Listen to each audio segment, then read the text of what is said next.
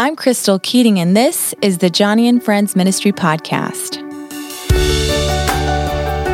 Each week, we're sharing real conversations about disability, suffering, and finding hope, and exploring your questions about how to include people with special needs in your church and community. If you found this podcast encouraging, please be sure to subscribe on your favorite app and pass it on to a friend. Well, the holidays are often presented as a time of celebration, cheeriness, and belonging, a time when everything goes right? We almost feel an expectation to be happy in December, but so often that's just not the case.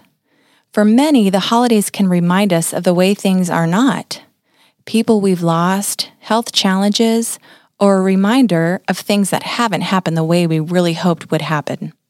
And rather than feeling joy, we struggle with sadness or despair. This week, Dr. Todd Stride, a faculty member and counseling coordinator at the Christian Counseling and Educational Foundation, is back on the podcast to talk about depression from a biblical perspective. Listen as he shares how depression is approached in Scripture and how we can respond.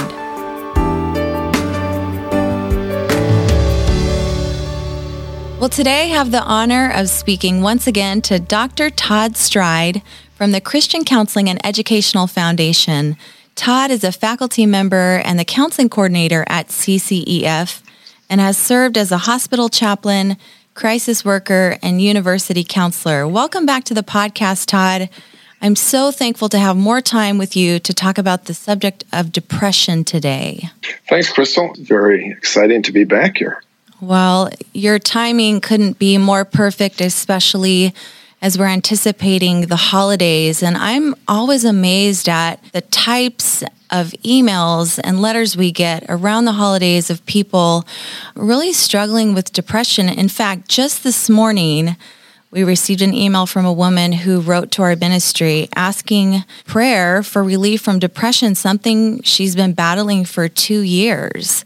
I think depression runs throughout those with physical disabilities and without. It's something that we definitely go to the Lord for. So, Todd, I'm really glad you're here. Can you start off by just describing depression? What is it?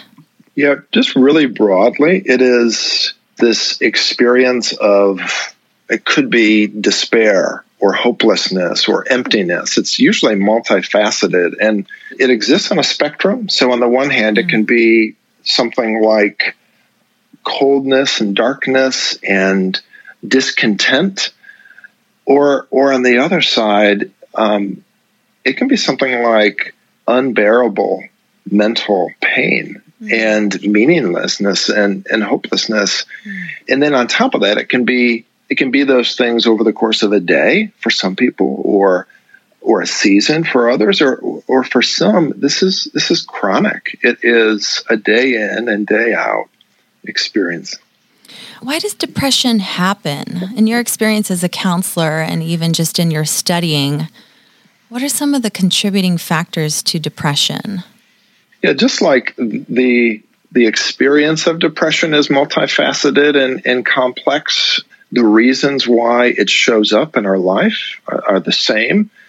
There's a number of categories that might fit. For example, depression could be the result of things that happen to us, circumstances, loss of a job, a poor diagnosis, a disability, a death of a loved one.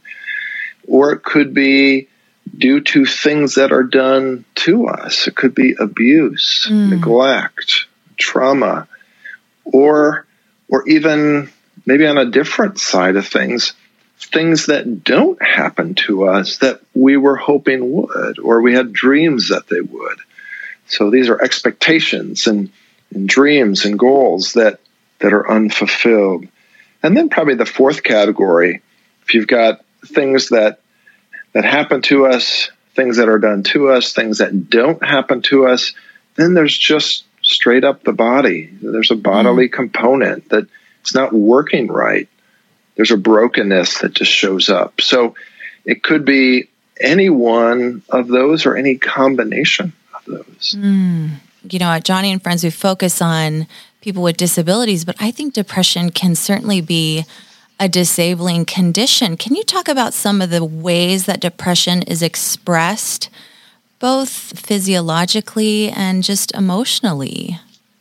It can be anything from a hindrance, or it can be paralyzing. It can be something where we're too unmotivated and uninterested to go to a social event or go to work or take a shower.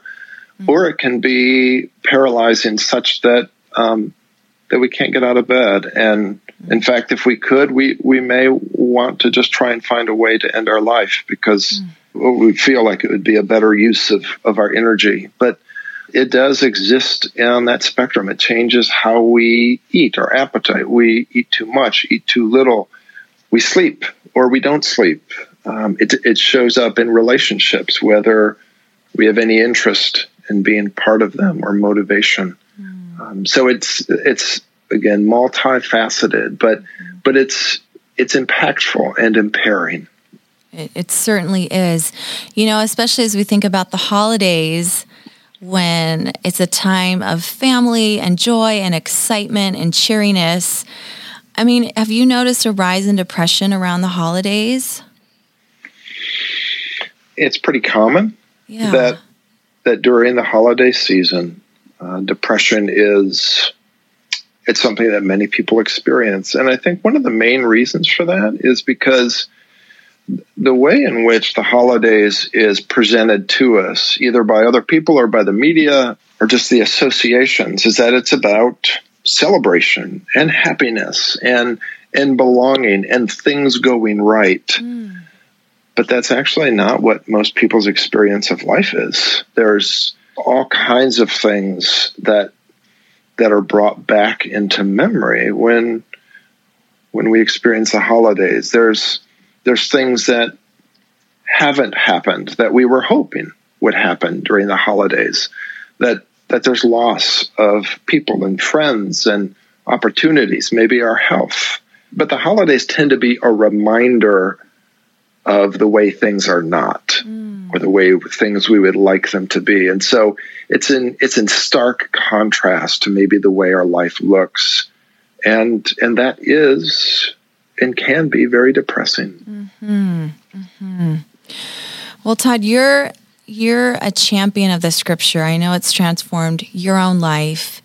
We know God's Word offers help for every situation in our lives, especially around the holiday season when we're thinking about the birth of Christ and thinking about being thankful, and yet seeing maybe how our lives aren't turning out the way we wished they would have, or dealing with family situations, people being together through the holidays and anticipating maybe some of the challenges, or just a diagnosis. Going back to God's Word, how do you see depression expressed and dealt with in the Scripture? Yeah, that's a great question, and it's really important. You'll probably hear me reference this as we continue to talk, but I think there's two threads that go through Scripture, and they're simultaneous. One is that suffering continues, that the world is broken, sin and corruption have entered, and we suffer. And it's hard. Life is full of trouble. And so that's one thread. And the other thread is that God is with us. And that is the hopeful message of Christmas, that God has come down. He has not left us alone in the suffering. There will be a time in which He makes all things right, and we have a guarantee in that, and that is a hope. But in the meantime, He joins us in our suffering in this broken and fallen world, and He gives us hope. So how does that play out? Scripture normalizes depression. It validates it, it confirms it, and we see that in a psalm like Psalm 88, where the psalmist is expressing how hard life is and how he feels. And sometimes you have these psalms where, well, it all kind of gets tied up in a nice bow at the end and resolved. But Psalm 88, it ends with, "Darkness is my closest friend." And it stops. And it seems as if God just wants us to have permission to be and experience depression And it's not something that has to be immediately or maybe ever resolved. It's a reality of living in a broken and hard world. So on the one hand, Scripture normalizes it. And then I think where does Scripture lead us? And this is also true in the Psalms, like Psalm 13, verse 1. It says, "How long, O Lord, will you forget me forever? How long will you hide your face from me? How long must I take counsel in my soul and have sorrow in my heart all the day?" And so that's both a validation of the fact that suffering is a part of our world, and depression and the distance of God from us that we feel, but it also gives us direction. It's essentially saying the right thing to do is cry out to Him, to do depression towards God. It's validated, it's normal, this is part of life, but do it in reference to God being a part of your world. Cry out to Him. Beseech Him. And then the other thing that Scripture does is it gives us a hope. In 2 Corinthians 4:16-18, we do not lose hope. Though the outer self is wasting away, yet our inner self is being renewed day by day. For our light and momentary affliction is producing for us an eternal glory that far outweighs our troubles. There is this hope, even if it's distant, even if it will come someday, it is a real hope, and He's transforming us in the meantime as He joins us in suffering. You know, there's something really comforting about looking back to Scripture and knowing that so many people who had a heart for God, who were men and women of faith, dealt with despairing emotions and depressing situations. And yet, you know, as you mentioned in our conversation about schizophrenia, God is the constant, and He is with us. Although we would like to have immediate relief, maybe it's God's way of just continuing to walk with us through the darkness. So, you know, I'm really interested in your own counseling situations. I love stories, and I think that's comforting when I hear another situation and I think, oh, I can definitely relate to that. I mean, can you share maybe some of the common scenarios you've seen in counseling those with depression and how you've addressed their needs? I mean, the scriptures you just mentioned are incredibly powerful, but we know that in a counseling office, you're not just reading scripture and then, you know, they're leaving and saying, okay, this is all better. It's pretty complex at sometimes, I'm sure. Yeah, it is. You know, it's one thing for us to talk about this in the abstract, that the scriptures normalize depression. We're called to cry out to God in it, but it's a very different story to live in it, and that's where I find that in my counseling, the presence of God, usually by the means of me being a representative of Him, sitting with people in their stories and their suffering, that is comforting, that's life-giving, that is orienting, that provides some direction. But it just tends to be a process, this long process of individuals having an opportunity to put words to their suffering and have it not exist just within their mind and their world, but that it reaches the ears of somebody else, a loss of a child, or dreams of what they were supposed to be able to do after a health condition sets in, and how that's a loss, or just the fact that God feels distance. I can't feel anything. Those are all scenarios in which just putting words to it and have somebody hearing that and affirming that and laying out other ways of potentially looking at life and the future. It's a safe space in counseling to do that, and to know that we have time to do that. There's no guarantee that there's going to be radical relief, but we have a guarantee that God will meet them and that His word will provide comfort and hope. Amen. That is so true. When I think about depression, I want to know why. Why does this happen? What are some of the contributing factors? And you mentioned several things that can contribute to being depressed.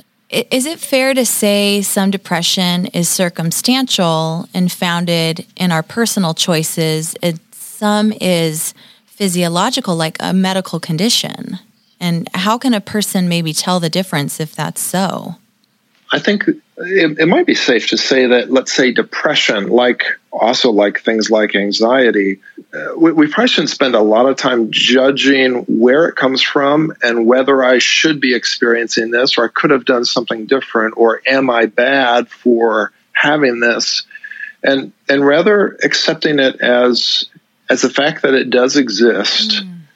And it now becomes an occasion, not to try to analyze why it's there, but an occasion to ask important questions about our life, about our hearts, about our longings, our desires, to search our hearts, to think about who God is for us in the middle of suffering. Who does He promise to be? And then, well, what can I do?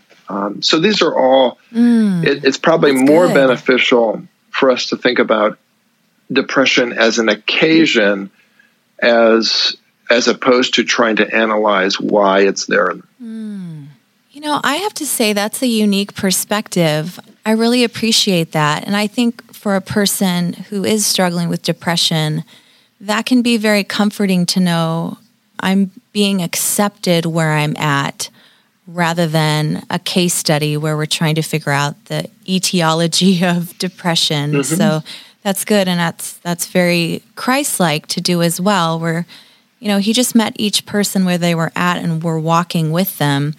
I think some of the things that people have written into Johnny about in regards to depression is the connection with medical attention or medication. Okay, so we accept that this is an occasion to ask questions about our heart, an occasion to ask questions about God and see who is He in my situation. But what would you say about recommending medical attention or medication for depression? Yeah.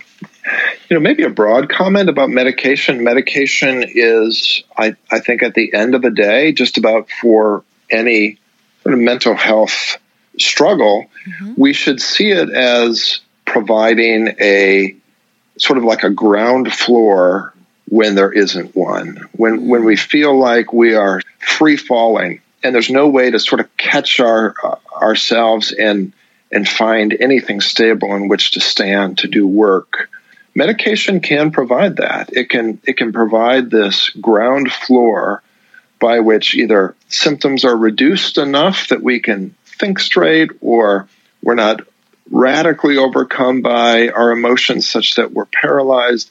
It can blunt some of those things. It can take the edge off so that we can stand and then start to do some work. So medication should never be meant to keep us from having to do work on our stuff or wrestle with God about who He is in the middle of this. It's not meant to relieve us of any distress whatsoever. It's meant to put us in a situation where we can start to do the necessary internal and sometimes Godward work. And so where that shows up in depression, I would say, is maybe two cases to start off. If the depression is so intense that it's pretty much impairing. It impairs your ability to do relationship, to go to your job, to take care of yourself. Then that would tell me that you really are free falling and you can't catch yourself. There is no ground yet. And so medication would be sort of an immediate way of providing a ground floor that then we can reassess and say, can we work from here? But the other reason to take medication, I think, is that if you just find that the depression is chronic and it does not change and it's really quite burdensome. It's one thing if it's a season, if it's a portion of time, but when it's chronic and burdensome, then we're just going to say, yeah, you've done a lot of work and you're not finding that it really lets up at all. So let's see if we can bring about some relief, and that's God's mercy to us. That's a great way to think about it. I think I'm sure you would agree with this, but for any good counselor, I mean, they're always going back to, hey, work with your physician to get a full physical, even as you're starting counseling, so you can eliminate some of the other things that could be contributing to those feelings of depression. Just going back to my own counseling experience and even some of my training, I remember when we were talking about depression for a Christian, one of the things that was expressed was to choose obedience. Choose obedience, and the blessings and the feelings will follow. And I wonder what you think about that advice. Yeah, there's something that rings true about that, and simultaneously there's something that can be dangerous in taking that too far. I agree also. So the reason is, I think we want to be careful of whether we pair obedience with blessing, and that is not, Scripture does not tell us. We shouldn't conclude that when we obey, it equals blessing. Now, if we're willing to redefine blessing, then that's probably always true. If we believe about formation and being sanctified and being sharpened and growing and practicing these things, but obedience does not. We do not get it guaranteed by any means that obedience equals relief of distress or symptoms. God says that suffering will continue, and that He will definitely, what He guarantees is that He will be with us, and He will use our obedience.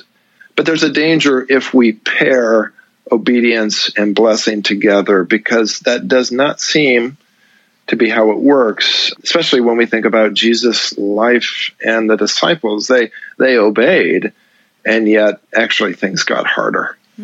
Yeah, thank you for bringing some clarity upon that. One of the things that we often share with those who write in who are depressed is, we bring them back to Johnny. When she was first injured, she was actually depressed for a couple of years. And one of the things that helped her was being attentive to others who are hurting, who are discouraged and isolated. That was a powerful way to lift her depression. What's your take on that? I think Johnny's right on. And the reason is because our natural bent as people is to move inward. And depression is no different. It is, Dr. Ed Welch talks about depression as sort of us bending inward, or at least it has that temptation to. So what Johnny's talking about is just consistent with a kingdom life. We are designed, God made us such that we are supposed to find life and meaning and purpose in giving our life away, as Philippians 2 talks about, looking out for the interests of others and not ourselves. And there is freedom, and there is a level of healing that is bound up in that. Being who we're supposed to be, who we're made to be, there is both freedom, relief, and purpose there. So operating within our design brings about the fruit of the Spirit, the peace, the joy, and focusing on someone else, even through depression. And I think that's powerful to think about. And it gives purpose. And I think that can be a contributing factor in our depression, is to lose sight of who we are, whose we are, and our purpose in life. And so this is a good step forward. As you've counseled people who struggle with depression, are there particularly encouraging parts of Scripture or aspects of God's character that have brought immense hope and a sense of well-being? Yeah. One of the important things that we do in counseling is we think about whether this is okay. Is it okay that I feel this way? And Scripture makes all kinds of room for us to be hurt and sad and to feel loss and to be despairing. The prophet Elijah felt that. Jesus himself in the Garden of Gethsemane, the psalmist in Psalm 88. So one really important thing that we do in counseling is just navigating how do we understand this experience of life? Is it right or wrong or okay? And it doesn't make it go away, but there's something important about locating it in the world, and that this is not me being bad or a failure or sinning. This is what it means to be human in a broken world. And then I think connected to that, I find that Psalm 103 brings about a lot of perspective too. And this is, I've talked about this with schizophrenia and other afflictions where God says in Psalm 103, you are not treated, he does not treat you according to your iniquities or your sins. In other words, there is, again, there's not this one-to-one correlation with obedience and blessing. There's not a correlation with if you're suffering, it means you're bad or you've done something wrong or God is punishing you. Psalm 103 sort of gets rid of that idea and says God actually treats us the opposite of that. He treats us like we don't deserve in the positive ways, merciful and gracious. And so then that gives people an opportunity to say, okay, if this is normal and God isn't mad at me, how do I think about this? And it opens doors for, as we've talked about earlier, God joins us in this suffering in this life that he is creating within us. He is transforming us inward in the midst of our suffering. He is a good shepherd. He is a comforter. And then Psalm 121, it's an important verse in these cases where God is identified in that psalm as a keeper. He keeps us, and he will not allow our foot to slip. And so as people think about how do I live in the middle of depression, what do I have to do just to survive, etc., there's comfort in knowing that underneath all of that, the superstructure is that God is our keeper, and he will provide strength. He certainly does. And I love that idea of he's our keeper. I love the idea of God caring for us and providing for us. I think Johnny talks about it a lot, hemming us in on each side. She certainly feels the same confines of her wheelchair that keep her moving as she would have liked are the same sort of comfort she finds in God. And so that's a good word. You know, as we close our time, for the helpers who are listening, for church leaders who really want to encourage people with depression and even other ongoing mental health struggles, especially around this holiday season, what are some of the best ways that we can come alongside our friends and family? Maybe we're not in a counseling scenario or a counseling room for an hour, but how do we be a blessing to those who are feeling really hopeless and despairing during this holiday season? Yeah, I'll speak to the individuals, and then I'll say something to maybe churches at large. But for individuals, someone with depression can feel potentially like a project, and the only reason that we're interacting is to try and encourage them or convince them of something or get them out of their funk. And I think one of the best ways that we can love somebody and be Christ-like is just being present. No agenda, no words, just being present. And sometimes that's listening, but oftentimes it's just being a part of their life. And it is a representative that you have value in and of yourself as God's son or daughter, and I value you even if you're not performing or you're the funnest person to be around. It's just really meaningful that you move away from the isolation and the performance mentality and just presence. So that would be a huge one for friends and family members. And it speaks volumes. And then for churches, I think there can be this culture that we cultivate where we hold these two realities in hand, that there is reason to celebrate during the holidays. There's reason to find great joy and meaning. Christ has come, and there are good things in our life. At the same time, as the church holds out the fact that life is hard, that on this side of heaven, there is brokenness and disability, and there is estrangement in relationship.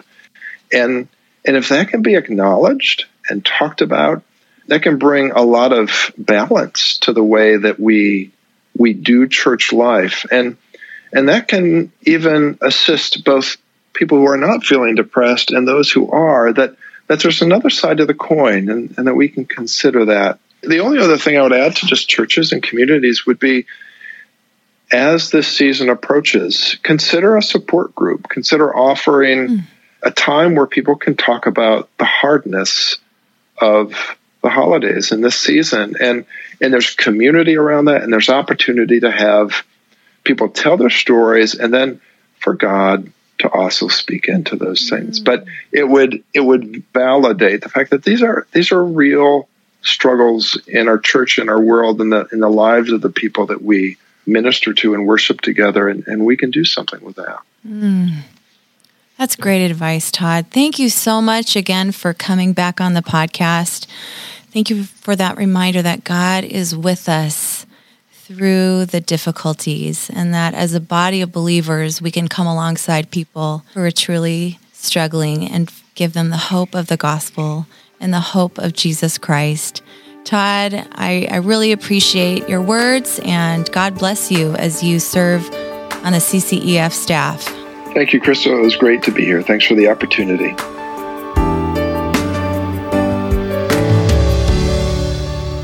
In the midst of the busy holiday season, what a timely conversation about depression with Dr. Stride.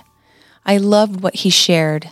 Although the world is broken and suffering continues, God is with us. He is Emmanuel, the hope of Christmas. He hasn't left us alone in our suffering. He joins us in this broken world and gives us hope for when He will make all things right. Depression is confirmed and validated within the Scripture, and in Psalm 88 we're given a direction for it. In our loneliness, sadness, and discouragement, we should cry out to God. He is with us, transforming us day by day until our future hope is realized. Are you struggling with discouragement or depression today? I'd love to hear from you at johnnyandfriends.org/podcast. There you can also find another free resource called Out of the Blue, Hope for the Heavy-Hearted. And if you know someone who is struggling with discouragement or despair this holiday season, please share this podcast. Or perhaps this is a conversation you would be willing to share on social media. Depression is often a battle fought privately, and this conversation could be the encouragement that someone needs. I hope you'll join me again next episode as we finish this year with a special message from Emily Colson, daughter of the late Chuck Colson and mother to her adult son, Max, who has a diagnosis of autism. You won't want to miss her encouraging and inspiring words. I'm your host, Crystal Keating. Thank you for listening to the Johnny and Friends Ministry Podcast.